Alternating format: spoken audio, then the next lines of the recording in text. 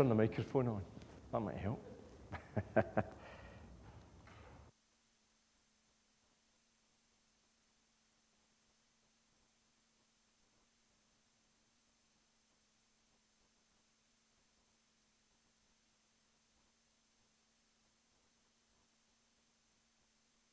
It does seem to have been it's probably been a few years actually since I was last here, but it's great to be back amongst you.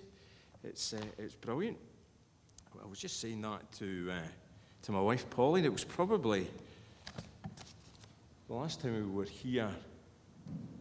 I think we were just about to start to foster. So we've been fostering the last 3.5 years, and we've actually just adopted a little girl there in June, which was brilliant.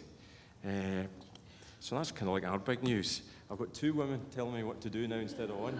It's great. But if you have your Bibles with you there this evening, we're going to read from Romans chapter 3. And we're just going to read a few verses there, from verse 21 down to 24. Some great words from the Apostle Paul to us this evening. So I'm reading from the NIV, in case your translation's different. Oh. Use the front mic. Oh, is this one not working? Right, sorry. I'll have to stand still. So, God's word to us this evening. But now a righteousness from God, apart from law, has been made known, to which the law and the prophets testify. This righteousness from God comes through faith in Jesus Christ to all who believe. There is no difference, for all have sinned and fall short of the glory of God, and are justified freely by his grace, through the redemption that came by Christ Jesus. Amen. Great words to us this evening. So a wonderful few verses for us to ponder this evening. But if you know the book of Romans, it starts quite gloomily. Paul takes us initially down quite a dark path initially. And he talks to us about the human dilemma, the problem of sin in those opening few chapters. To summarize those very quickly, he tells us about how sin has led to God's wrath against humankind. Reading from the Message, says in chapter 1, but God's angry displeasure erupts as acts of human mistrust and wrongdoing and lying accumulate, as people try to put a shroud over truth. And then Paul goes on to discuss how no one is immune from this effect, whether you've been born a Jew or born a Gentile. And so he writes in chapter 2, this time from the New Living Translation, it says, the Jewish ceremony of circumcision is worth something only if you obey God's law. But if you don't obey God's law, you're no better off than an uncircumcised Gentile. And then lastly, he shows us how sin has a firm grip on each of us, that even God's law condemns us. It says in chapter 3, again reading from the New Living Translation, for no one can ever be made right in God's sight by doing what his laws command.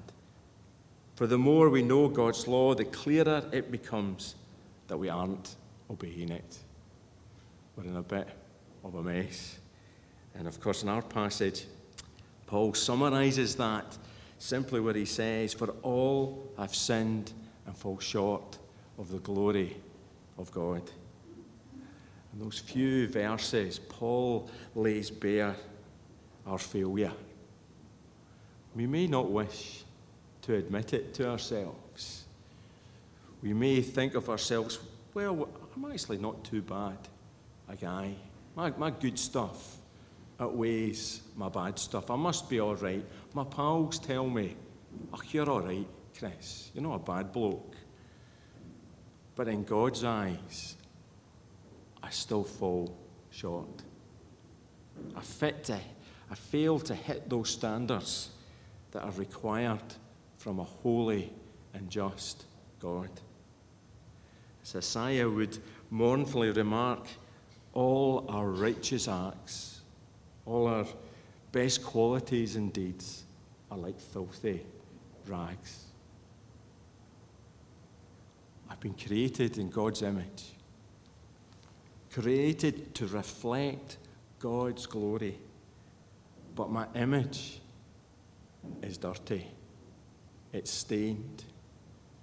There's nothing I can do which will bring up the shine to the required standard. It no longer reflects the glory of God. And of course, the painful outcome of all these shortcomings is that I find my pathway into God's presence has been blocked. The door into the throne room is bolted shut.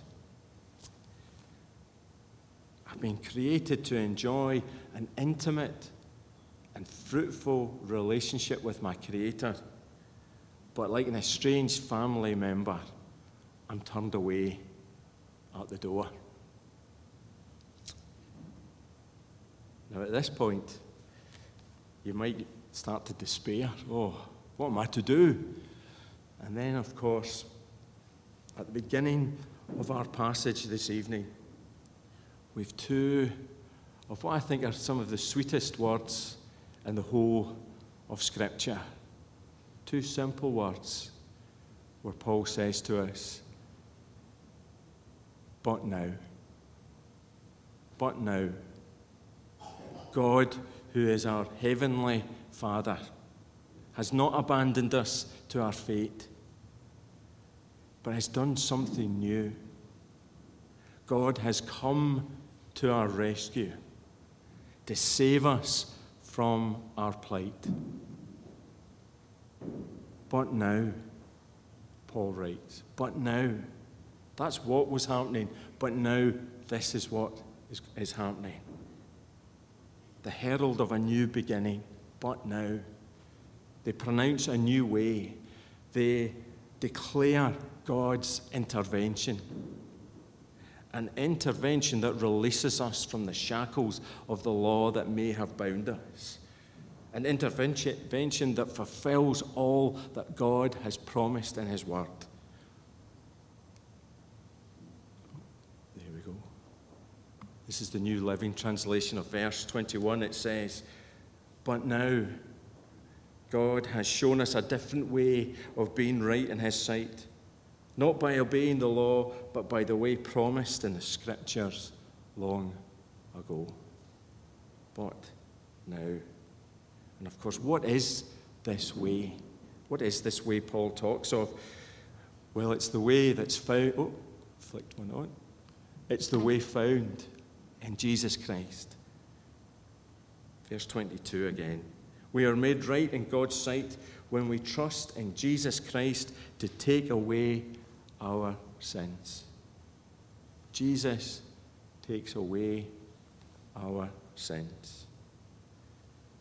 If you read on into verse 25, it reminds us there of that transaction that had to happen, that Christ made a sacrifice of atonement for us, sheds His blood and suffers the shame of death on a criminal's cross for us. And by doing so, He takes away our sin. He takes the punishment we deserved. And in His blood, we are wiped clean. But this act of sacrifice does more than just make us clean. It deals with the consequences of sin also. It removes the barrier that is between us and God. That door that once was bolted has now been swung open. It removes that barrier that was between us and God. As Matthew describes in his gospel, how at the moment of Christ's death, the curtain was torn in the temple. The curtain that had separated the people from the most holy place, God's very presence in the temple, is torn down.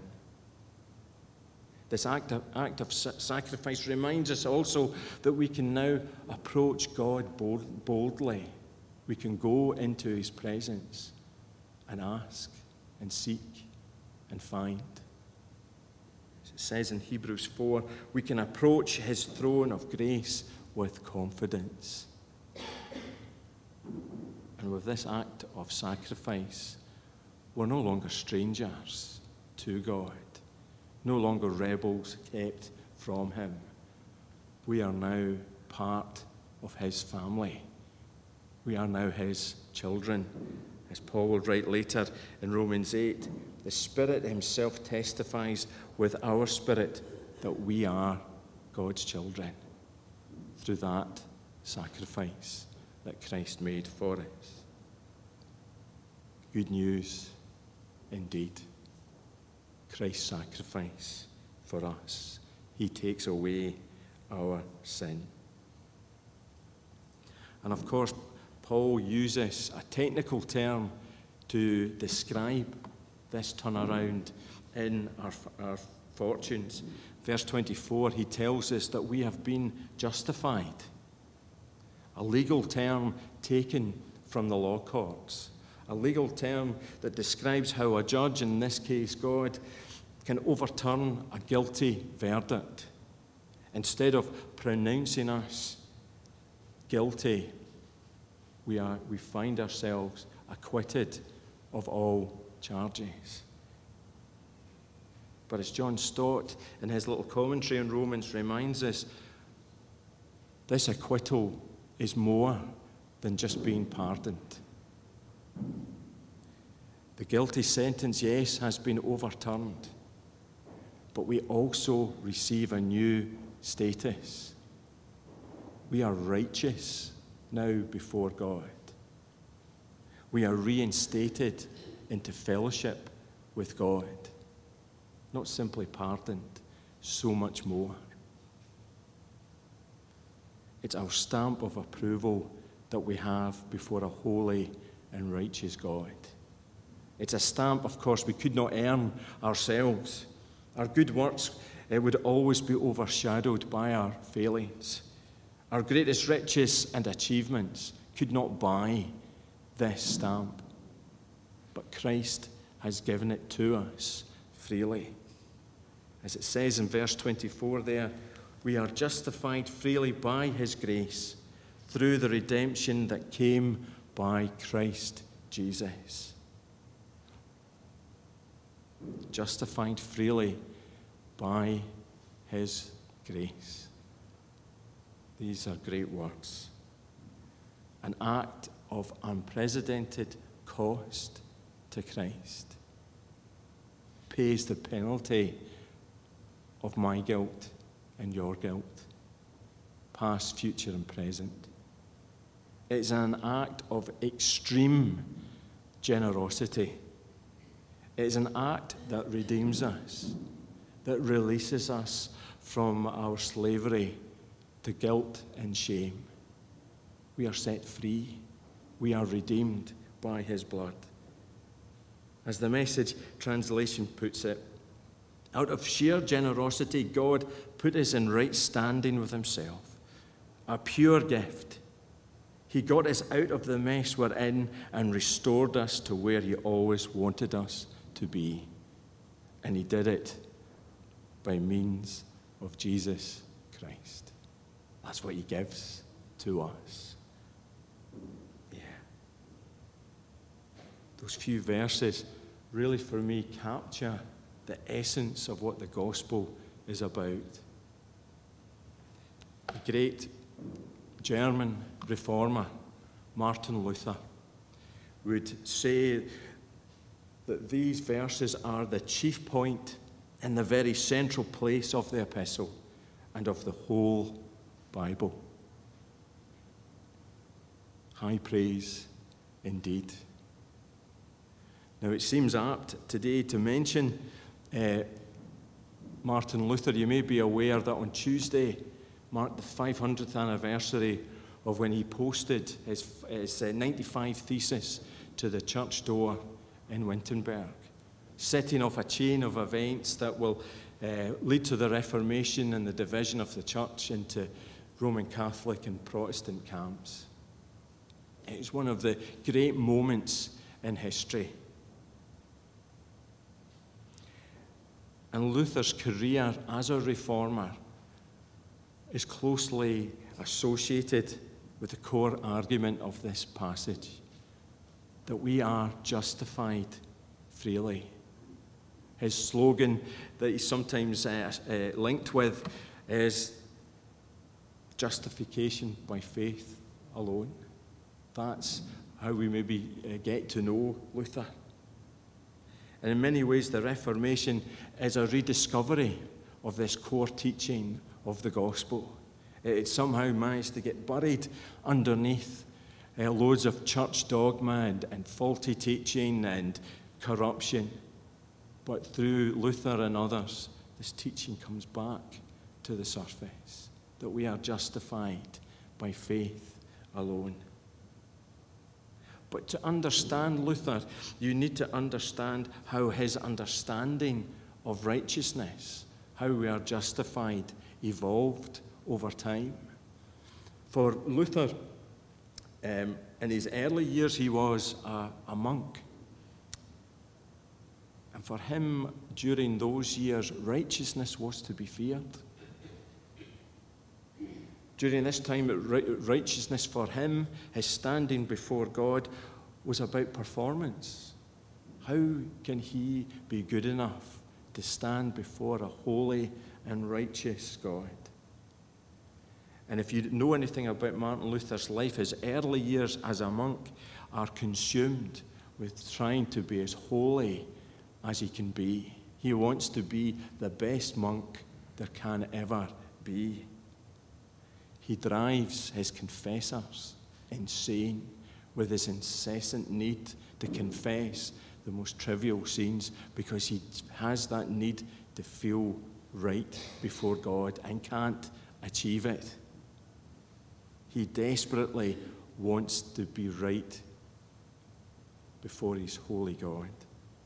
In fact, Luther wrote this at the time, about his time as a monk. He said, "I tortured myself with prayers, fasting, vigils, and freezing. The frost alone might have killed me. I almost fasted myself to death, for again and again I went for 3 days without taking a drop of water or a morsel of food. I was very serious about it." Luther is a tortured soul. He has no confidence at this point in his standing before God. He has no peace. His spiritual life is defined by anxiety and struggle. How can I be good enough for God? And then if you know Luther's story, despite his struggles, he's recognized as having academic talents, and is sent away to Wittenberg to complete firstly his PhD studies, and then he becomes a lecturer in biblical studies there at that university.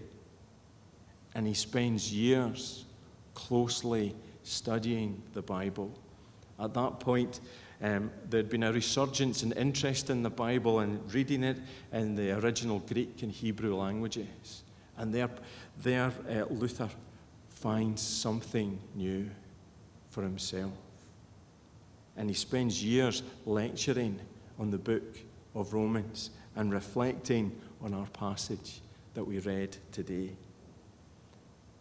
And during his time studying this passage, he has an epiphany. He need not fear the righteousness of God, but needed to see it and to know it as a gift from God. He would later write about this time as he reflected on this passage. He wrote, "Night and day I pondered until I grasped the truth. Thereupon I felt myself to be reborn and to have gone through open doors into paradise. The whole Scripture took a new meaning, and whereas before the righteousness of God had filled me with hate, now it became to me inexpressibly sweet in greater love. This passage in Paul became for me a gateway to heaven." Words from the great reformer. And I suppose Luther, like each of us, had to grasp the meaning of this passage. He had to take hold of what it says in verse 22. This righteousness from God comes through faith in Jesus Christ to all who believe. Luther had to place his trust in Christ and receive this justifying gift from God. And with it came that indescribable joy he wrote there, where he could write that he had gone through open doors into paradise.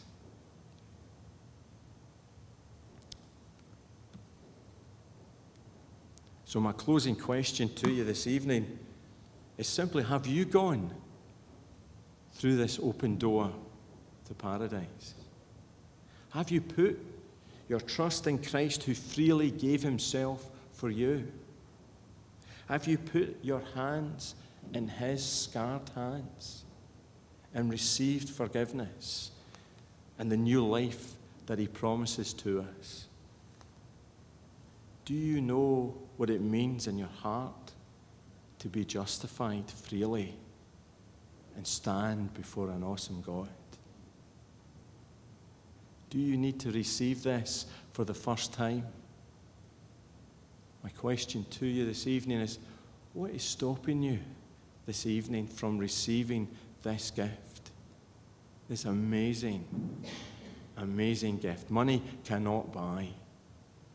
Was it £1,000 for the new iPhone? Doesn't even come close to the value of this gift. Is it because you feel unworthy? My answer to you is, do not fear. For God knows your story. He has seen it all. But through Christ, He will openly receive you in His arms. He justifies you freely. But maybe you need to walk through this door anew tonight. Because our faith, our trust in Christ is something that we just don't do once at the beginning of our walk with God. But it's a lifelong commitment to Him. How easily we might find that we wander away, or we maybe make our walk with God somehow performance-related. That if I do this and I do enough, God will accept me. But He justifies you freely. It doesn't matter. He accepts you. He welcomes you into His presence. Yeah. So my question to you, will you go through these open doors to paradise? Let me just close before I hand back to Ross with a prayer from Luther.